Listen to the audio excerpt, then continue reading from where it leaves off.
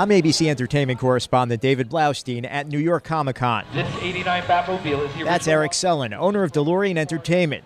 He's here showing off his cars. What are we sitting in right now?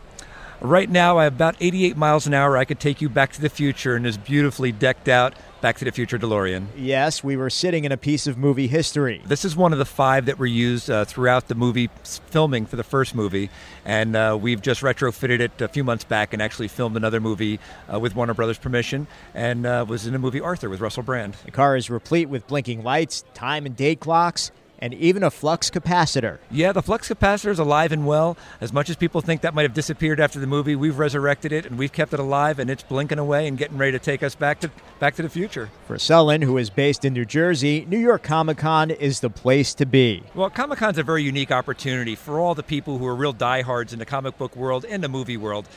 We actually have the car on show, but one step better than that. Instead of just having a cool picture of the car, we actually offer photo ops sitting in this Back to the Future DeLorean for the coolest opportunity. You can even pose for a picture with a young man named Matthew Bell. I impersonate Michael J. Fox, Marty McFly in the Back to the Future movie. But the DeLorean isn't the only car Sellin has on display. We've got the 89 Batmobile, the 1966 Batmobile. And you can have your picture taken in all of them for $10 with your camera. It doesn't get any better than that. Sellin also owns Scooby-Doo's Mystery Machine. David Blaustein, ABC News, New York.